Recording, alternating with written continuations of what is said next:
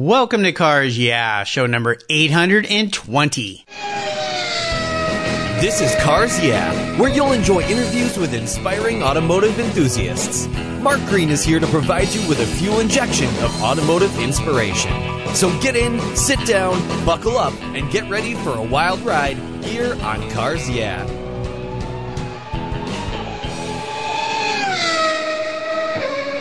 Hello, automotive enthusiasts. I am revved up and so excited to introduce today's very special guest, John Dranius.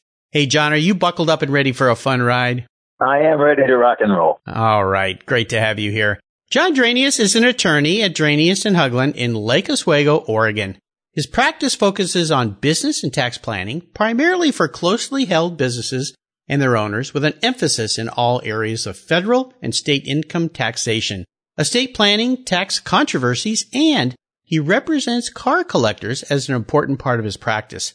Automotive enthusiasts will recognize John from his writing in Sports Car Market Magazine's Legal File, where he's contributed for over 10 years. This has all led to a sizable practice representing car collectors. He raced SCCA in the Spec Eraser Ford class and won a region championship back in 2013. And John's one of the founders of Friends of PIR, a nonprofit which supports the Portland International Raceway. He's also an organizer of the Oregon Festival of Cars, an event he's been involved in for over 20 years, and he's the past president of the Oregon Porsche Club region. So, John, I have told our listeners just a tiny bit about you and what you do. Would you take a moment and share just a little bit more about your career and, of course, your obvious passion for automobiles? Well, Mark, it's been kind of an interesting path. You know, I practice law every day. I've been practicing since 1977, and I've been a car guy ever since I was in high school and before. And I managed to kind of blend the two. It's been really interesting. It's been really fun. I met a lot of really good people like you. I've had some really interesting things to do. And being a car collector lawyer is a really nice sidelight, and it actually blends in with a lot of the other things that I do every day, oddly enough. Well, it's really cool, and it's a key factor here on Cars, yeah, the fact that you've combined law practice with cars, and it's so cool the way you've done that. And I think I first met you, it was at a Porsche parade in Portland probably 10 plus years ago, and I've known about you forever, of course, through your writing. I love your article you write for Keith. He's been a guest here on the show at Sports Car Market Magazine, and you've helped a lot of us when we kind of think about our cars as investments, because cars have become an integral part of many people's portfolios. In some ways, that's kind of driven car prices up, which is bad for some of us that like to buy these cool things. But for those of us who have bought cars in the past, it's driven prices too, so we can sell and buy something even better. So we're going to learn a lot more about you as we continue on your automotive journey. But first, I always like to ask my guests for a success quote or a mantra. This is a nice way to get the inspirational tires turning here on Cars Yeah. So John, take the wheel. Well, I always say if you're going to do something, do it right, make it fun. And that's how I think you can be real successful in whatever it is that you do. It's got to be something that you enjoy doing, something that you're good at, and you have to find a way to make it fun, because if you're always bored, you're not going to like what you're doing, and you're not going to do that well. So find what's right for you, what you're doing right for you somehow, just figure it out, and if you're not in the right place, then just move over to something else. You know, it's interesting because you think about law and you think, how can that have anything to do with cars other than maybe lawsuits for people who've crashed cars into things or something like that, or somebody who's trying to sue a manufacturer whose car has done something they think it shouldn't have done. But you really help people a lot with their fun. So I love the way you've kind of combined this passion for your vocation into your avocation, and it's become your vocation again. So tell me a couple ways that you've made cars fun for your clients and helping them. Well, I'll let you in on a little bit of a secret. Cool. It's not really all that complicated. Okay. How I got into doing car collector law was from writing legal files for Sports Car Market. You know, I started doing that, and I really didn't know very much about collector car law, as if there really is such a thing. And I just started writing articles about court cases and stuff. And after a while, it kind of really became clear that most of what you deal with as someone that helps car collectors is really just basic legal stuff.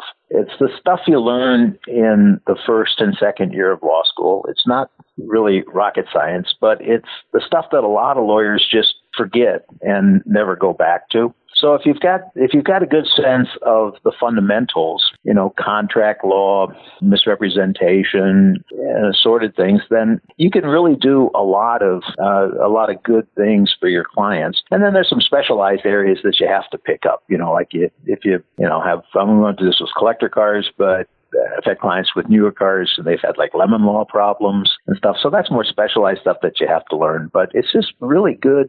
If you're really well grounded in the fundamentals, you can make a lot of it work really well. Well, you certainly have. And as I mentioned, I've read your legal files in sports car market over and over again. And there's so many things that when I read those, I go, oh, I hadn't thought about that. But there's some pretty basic stuff that you get into as well to help people, like you inherit a car and then all of a sudden you have dad's Ferrari Testarossa that's worth X amount of money. And you know what? There's a tax liability that comes with that when you sell it. You don't get to keep all that money. Things like damages to cars when they're on Concours loans, a recent article you just wrote, which was very interesting. So I love those articles. I would encourage our listeners to go back and go into the archives of Sports Car Market Magazine's website where you can read those, because there's so much information there, so many great things that those of us who collect cars need to know so we don't get stung on the back end when we have a transaction or something goes awry. Well, let's go back in time and talk about a story that instigated your passion for cars. You talked at the beginning about being a car guy since you were a little boy. Is there a pivotal moment in your life when you realized, yeah, I'm a car guy? Yeah, when I was 17 years old and I bought a GTO. Oh, my. Your parents were very brave. I don't think they knew what I was getting into. Okay. Yeah. Oh, it's an old Pontiac, Mom. Don't worry about it. Yeah. It was an American car. It was a Pontiac, big deal. There you go. Tell me a little bit about that car as you remember it. Well, it belonged to a friend. I grew up in San Francisco, and it belonged to a friend of mine who was a little older than I was, who lived around the corner. And he would always drive by my house to get to his. And it always just kind of, he'd lift off the throttle as he was coming down the street, and it'd always kind of rumble in the exhaust. And I thought it was a pretty cool car. And then one day I saw he wanted to sell it. So I had, I don't remember how much it was. It was a long time ago. But I had most of the money saved up from I delivered newspapers in the mornings, and I worked some other jobs and stuff. And my parents gave me a little bit of money, and they didn't know what I was getting into, so I bought this thing. And I got into so much trouble with that car. It was just unbelievable. In those early days, you realized maybe I should be an attorney to get myself out of this trouble. Yeah, I figured out how to get myself saved or something. Yeah. Yeah, it was just it was kind of a crazy thing for a teenage kid to have. But yeah.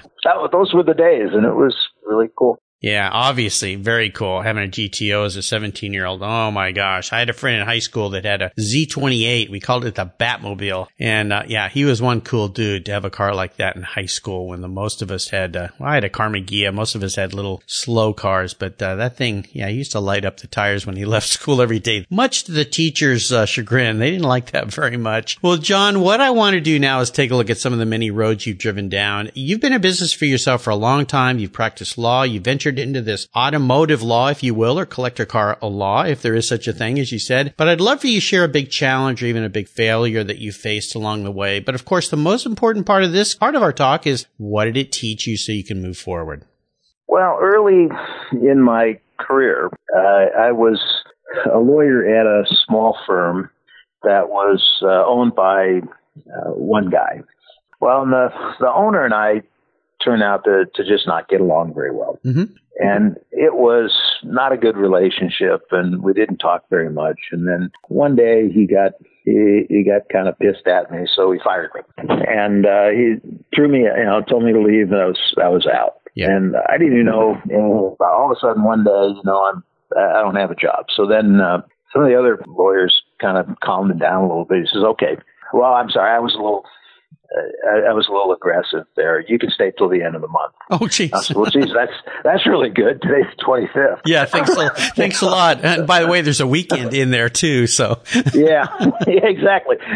So I didn't know what to do. I started calling everybody I knew, trying to find a job real quick, and there was just no time for that. And I had all these clients that I was working on, and I was just kind of pulling my hair out thinking, what am I supposed to do now? I got 5 days and I got to change my life. Yeah. And I was working on a real estate deal with another lawyer who I was real friendly with, and I told him what happened. And he says, oh, holy crap, that's just ridiculous. You can't do that. He says, look, we got an empty office here. Just move in. We'll charge you. You can pay rent by the day or something. And then nice. And then when you find something, move out. So I thought, this is just great. I appreciate that. So I moved in, and I went from I was making this was a long time ago. This was good money back then. I was making $24,000 a year, $2,000 a month, and I went from $2,000 a month to zero. Yeah. And I just put my head down and just started working and just did everything I could and kept trying for a job, kept trying to find other clients. And 2 weeks into it, I had a guy pay me for seeing him. And then I sent some bills out, and then I got money in. And after a month, I made $2,000. Yeah, there you go. And I thought, well, wow, this isn't that bad. Yeah. So I cooled it on the looking for a job part and just started doing the work that I had. Yeah. And the second month, I made $4,000. There you go. So I said, I can get used to this. Yeah. So anyway, that's how I got into, being my own, starting my own law firm and moving on. It just taught me that the best security you get, in my profession as a lawyer, the only real security that you ever have is being able to manage your own client base and make your own money and bring in your own revenue. It's a great story because it's a classic example of kind of turning lemons into lemonade. And, lots of times if we lose a job or whatever happens and you go, well, I've got to go right back to where I was, you need someone to kind of stand you up and go, well, there's another alternative here. In this case, that friend of yours said, why don't you just go into business for yourself? Here, just sit here. I love the fact he's charging you by the day. That's pretty cool. Kind of like an hourly rate with an attorney. So you're used to that. But I think that's pretty cool. And to all of a sudden realize, wow, I can do this myself, which is my takeaway from that lesson. Is that what yours was? That, I can just do this myself. Well, and also that you got to change the plan sometimes. Yeah. And you got to do it on the fly. And, and that's a lot like racing. Believe it or not. Yep. If we all, you practice on a racetrack and, take any turn, and you learn the line and you have to be at this point on the entry, at this point at the apex and that point on the exit. And something happens when you're coming into that turn. Either you miss your braking point or somebody's in your way or something or other, and you don't hit the entry just right. Well, the worst thing in the world to do is try to get to the next place you're supposed to be. Yeah. Because you're all out of sorts, so you've got to immediately redesign that turn and do the turn differently. Otherwise, it's not going to work for you. So life's like that too. When you get, when something kind of hits you out of the blue and it's not what's supposed to happen and all of a sudden you're in unknown territory, you got to figure it out real quick and come up with a plan B immediately. I love that. I love the relationship to racing too. That's very, very cool. Nice story and success story, and congratulations for, finding your own way. I know all your clients these days are very happy for that. Well, let's shift gears and go to what I call the other end of the spectrum, the aha moment in your career. And you alluded to something earlier when we first started talking, and that is getting to write for Sports Car Market in their legal files. Maybe that was your aha moment, but take us to whatever it might be and tell us how you turned that into a success. Well, I didn't really do any one thing. It's just consistency and just consistent effort. They say, what's that old saying about, half a success is just showing up or something. You just persevere. You just keep doing it. When it's not going very well or you don't seem to making any progress, you just keep pushing and you just keep doing it. it all kind of works out, or it doesn't, but there's no one thing that you can ever do. It's not like winning the lottery, although that's a pretty easy way. Well, yeah. That doesn't seem to work for most of us, though. No, that's a tough one. Yeah, for sure. Well, it's a great metaphor for life, too. And it ties back to racing is just keep at it. Keep going. Don't give up. Keep changing your plan, moving around, trying a different approach. And eventually you'll look back and go, wow, I got here.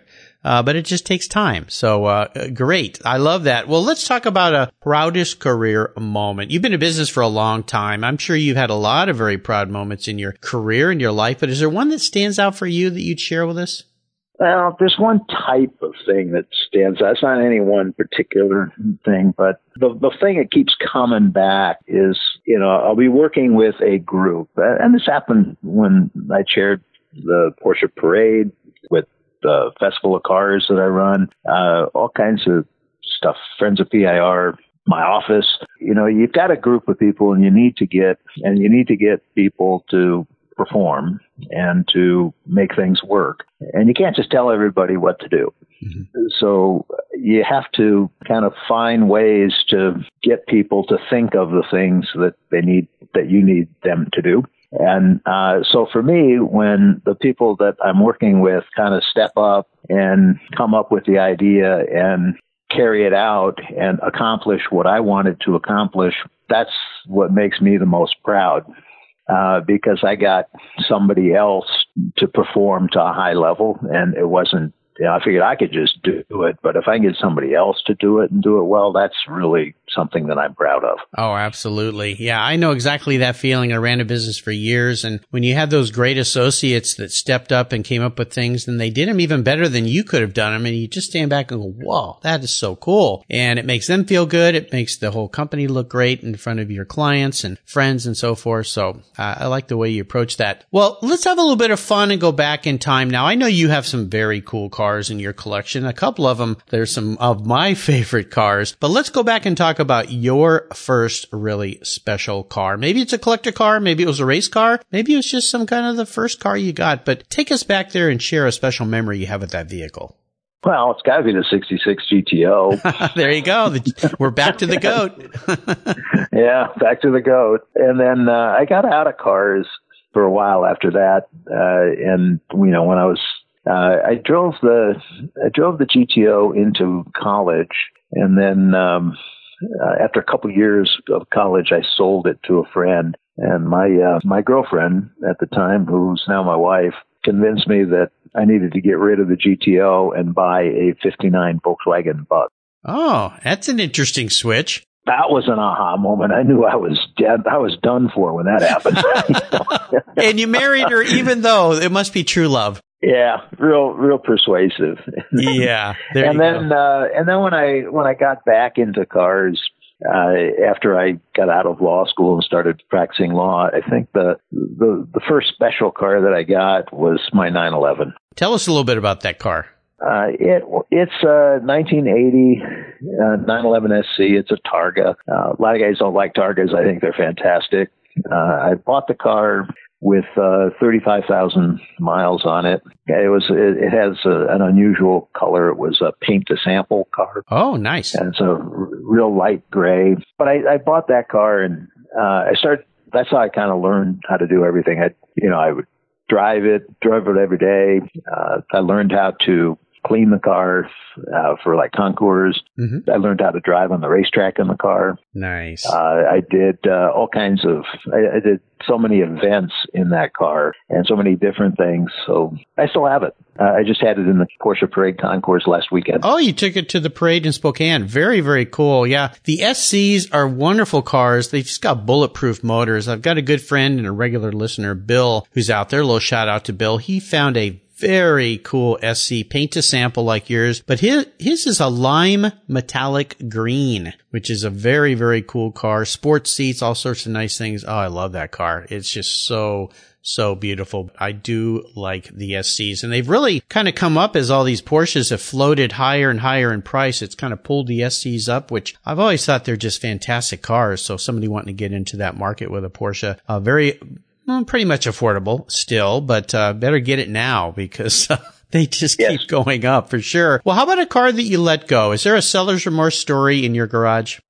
Oh, the only seller's remorse story, the best one I can think of. I haven't sold that many cars. You're a smart guy. I buy cars that I like and I keep them. Mm-hmm. I'm careful about getting something I really like. Then, I don't have to flip it very much.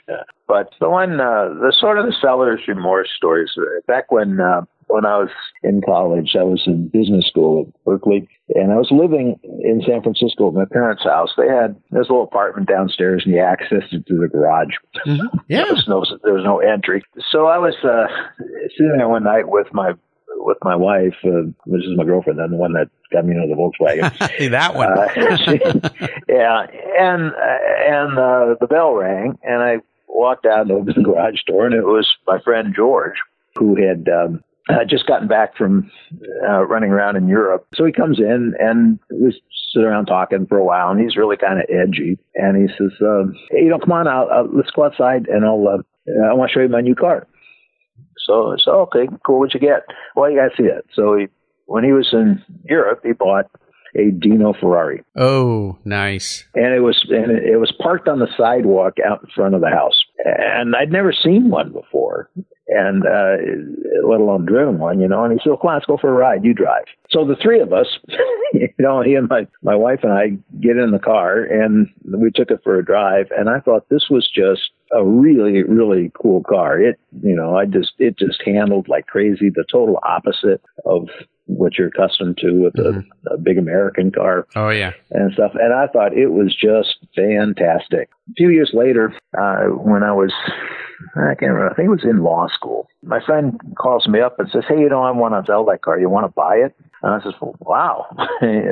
How much you want for it? He said, $11,000. Oh, my goodness. Yeah. Well, a year's tuition at law school back then was $3,000. Yeah, so that was a lot of money. And I said, cough up. Yeah, that was a lot of money. Yeah, that was a lot of money. So I said, oh God, I'd really love to. I'd love to, but I just can't. I don't have any way of doing that. Yeah. Thanks for asking. Yeah. So I missed my chance to have a Dino, to own a really, really cool Dino Ferrari. Yeah. It's funny we're talking about this because just a few days ago, I had a guest on the show from Italy. He works for McLaren, their F1 team, Francesco Aglietti. And he had a Dino that he bought out of Japan and ended up having to sell. And the first Ferrari I ever drove back when I was in high school detailing cars was a Dino. They're just such wonderful cars. And, now, of course, they've just gone through the stratosphere in the last 5, 6, 7 years with their prices. Reservedly so. The Pininfarina design, the cars are just so beautiful, so beautiful. But, we'll move on. We won't go back there because, they've become very, very unobtainium expensive in recent years. So nice car. What color was that Dino? Oddly enough, it was orange. Oh, cool. That's pretty rare. And it was an early prototype car. Okay. Or something. So It would have been a pretty cool car to own right now. You think? Yeah, maybe. Just a little bit. Just a little bit. Yeah. Oh, gosh. Well, let's talk about today and tomorrow. I'd love for you to share with our listeners a little bit about this event you've been involved in for 20 years, the Oregon Festival of Cars. Tell us what this event is about, when it takes place, and why you're such an active participant in this event. Well, this started, 22-ish years ago as a Porsche Club event. A friend of mine organized it, and it was a car show at Sun River, just south of Bend. And I went, and it was kind of fun, but we got rained on. So everybody was sort of unhappy about the weather. So the next year, we had the same event, and it got moved to a different time of year, thinking we'd have better weather. And we got snowed on. Rain and snow. Welcome to the Pacific Northwest. Yeah. So anyway, my friend had a friend of his who was local to Sun River that was organizing it with him, and everybody was real depressed about that. So anyway, Jay, the fellow in Sun River, got all bent out of shape because some of the Porsche Club people, in particular, the president at the time, was really negative about this, and he felt real slighted, and he was real angry that nobody appreciated his efforts and stuff. So he and I we'd met and we'd gotten to know each other a little bit, and we got on pretty well. And he and I decided, well, why don't we just do this? Screw the Porsche Club. We'll just do it ourselves. Yeah. And I came up with the idea of inviting the Porsche Club, but also other car clubs, and kind of do a multicultural car event. Sure. So we took it over in the third year, invited the Porsche Club, the BMW Club, the Mercedes Club, the Jaguar Club, et cetera, all the different Alpha Club, all of the different car clubs. And we had a multicultural car show, and it caught on. Everybody's had a real fun time. We kept it real low key and fun, and it was all about showing the cars and just getting to know each other. And what we did strategically at the time was we didn't put all the Porsches together and all the BMWs together. We just mixed everybody up. So you had a Porsche guy parked next to a Ferrari guy, which is like really risky. It might come to blows. Yeah, but Jay and I thought this would be kind of cool to watch. Yeah. To see there what you happened. go. Well, somebody's going to need an attorney eventually. Yeah, it could drum up business. There you go. Yeah. So it kind of forced everybody to get to know each other, and it worked out really, really well. So it grew over the years, and then a while back, Jay died, and I've been doing it with a group that helps me ever since. So we've moved it a couple times. It's now at the Broken Top Golf Club in Bend. We use their driving range, which is just an absolutely gorgeous place, and it's still the same concept. You have all these different cars, different marks, and they're all in the field together, and it's all about having fun. The judging is not really judging.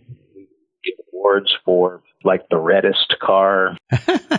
One time I put my wife in charge of giving awards, and she got some other women on her judging team, so it was an all-girl judging team. Oh, cool. So I didn't know what they were going to come up with, but at the banquet that night, they gave an award to a 355 Ferrari as the car that they would most like to get in the divorce settlement.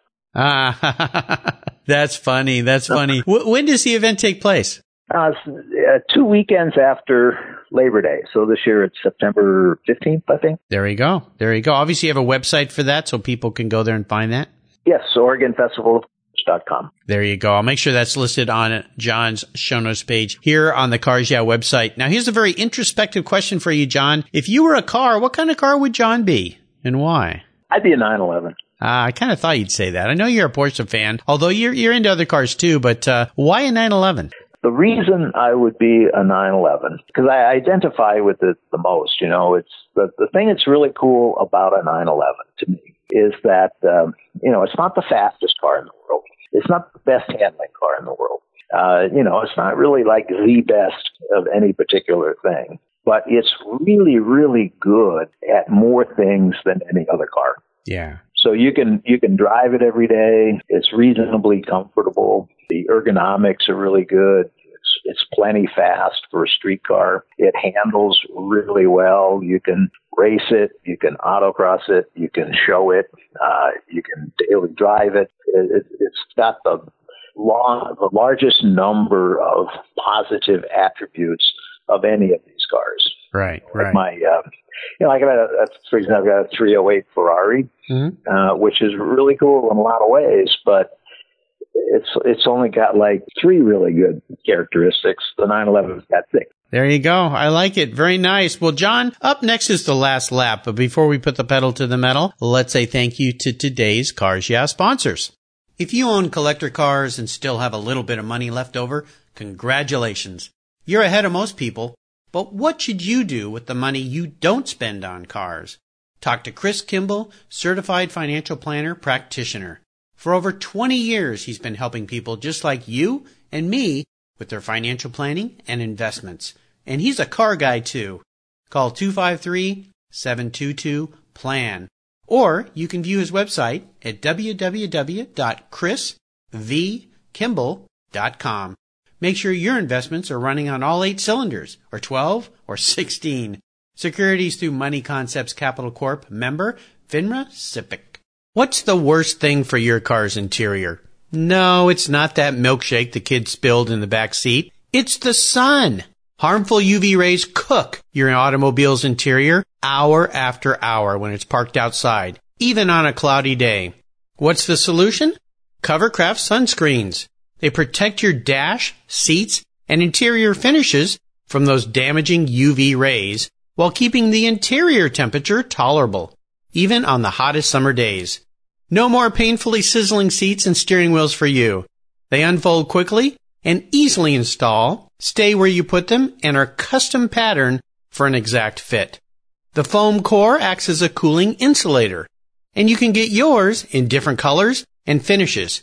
And they even fold up easily and store under your seat or on the floor. I've used Covercraft sunscreens for years, and they are a fast and easy solution that protect my beloved cars when they're not in the garage. Learn more and order yours at Covercraft.com. Want to protect your entire vehicle? Get a car cover from Covercraft. They have those too. That's Covercraft.com. And tell them Mark sent you. Okay, John, we are back and we're entering the last lap. You've been on the track. You know what that means. The white flag's out. Time to put your foot into it. And I'm going to fire off a series of questions and ask you to give our listeners some very quick blips of the throttle answers. So here we go. What's the best automotive advice you've ever received? Pay somebody who knows what he's doing to fix it. Yes, very wise for sure. Same comes to legal issues you encounter. Pay somebody who knows what he's doing. Do never represent yourself. Would you share one of your personal habits you believe contributes to your success? Persistence. I don't give up real easy. I get, I'm not a dog on a bone necessarily, but I always keep in mind what I'm trying to get to, what my goal is. Yeah. I always want to know where the checkered flag is. And then no matter how you bob around or weave and things change, always keep going back to the same end point and figure out how to get there. Now, do you have a resource that you'd like to share with our listeners that you find really, really fun? Sports Car Market. Yeah, of course. Yeah. Keith's been a guest on the show. Known him for a long, long time. It's a great publication. Probably one of my favorites that I get in the mail. And of course, your article that's in there as well is fantastic. I always flip to that to see what you're going to teach me. Now, if you could have a drink with anyone in the automotive industry, living or deceased, who would that person be? Well, that's a tough one because there's so many really interesting characters, and yeah. And the one I'd really like to, get an inside story from would be like Enzo Ferrari, but you never would. So having a drink with him wouldn't really make a whole lot of sense, But I think this is an odd choice.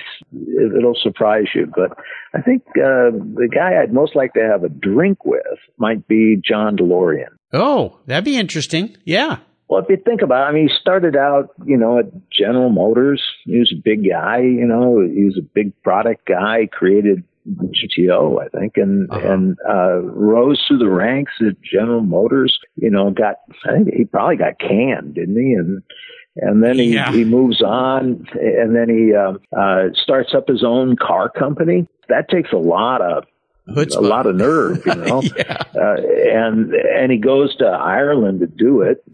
There's a lot of economic development money available to do it with, so it was kind of a little bit of a gimmick, but still he goes and he does that, and then he gets into the drug thing out of desperation. But I figure the guy's got to have some great stories to tell. Yeah, and you get a couple drinks in him, and I think he'd probably tell you.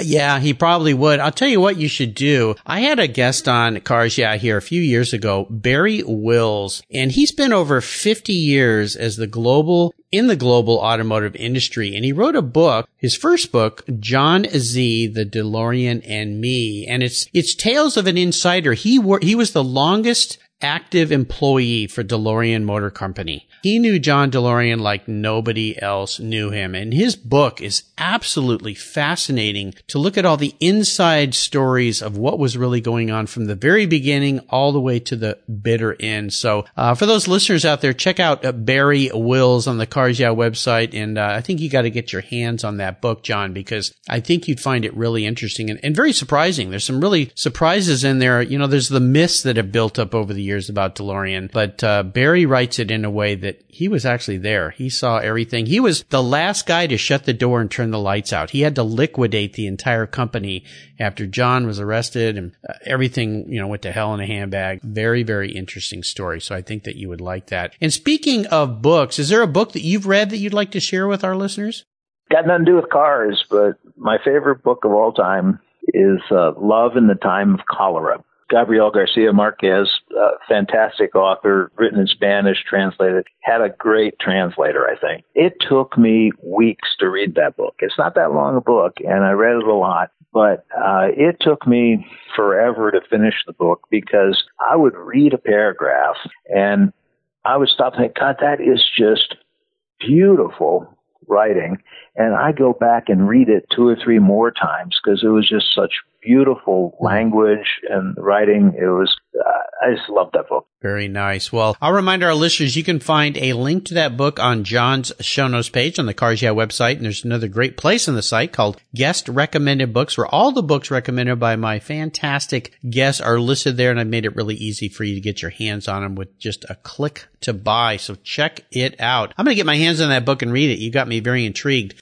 All right, we are up to the checkered flag, John, and this last question can be a bit of a doozy.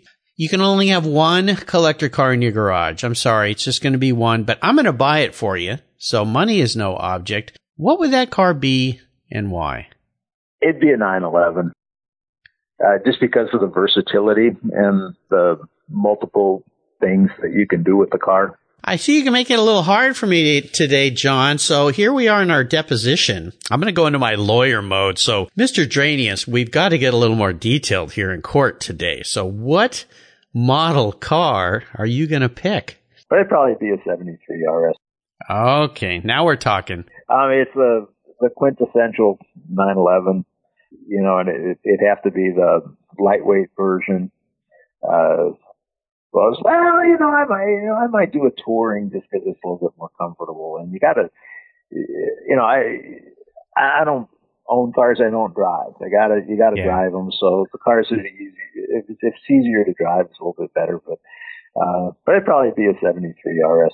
All right. I knew if I pressed you a little harder here in court, I'd get you to answer. I had to put my Perry Mason suit on a little bit here, but I hope you don't mind me doing that. But I think you picked the right car. That is one of my favorites too. It's kind of the quintessential iconic bucket list car for early Porsche 911 lovers. So very, very nice. Well, John, you've taken me on a great ride today, and I've really enjoyed your stories. Thank you for sharing your automotive journey with me and the Cars Yeah listeners. Would you offer us one parting piece of guidance and wisdom before you rip off down the track in that 73 RS Carrera? And let's make it a lightweight, okay?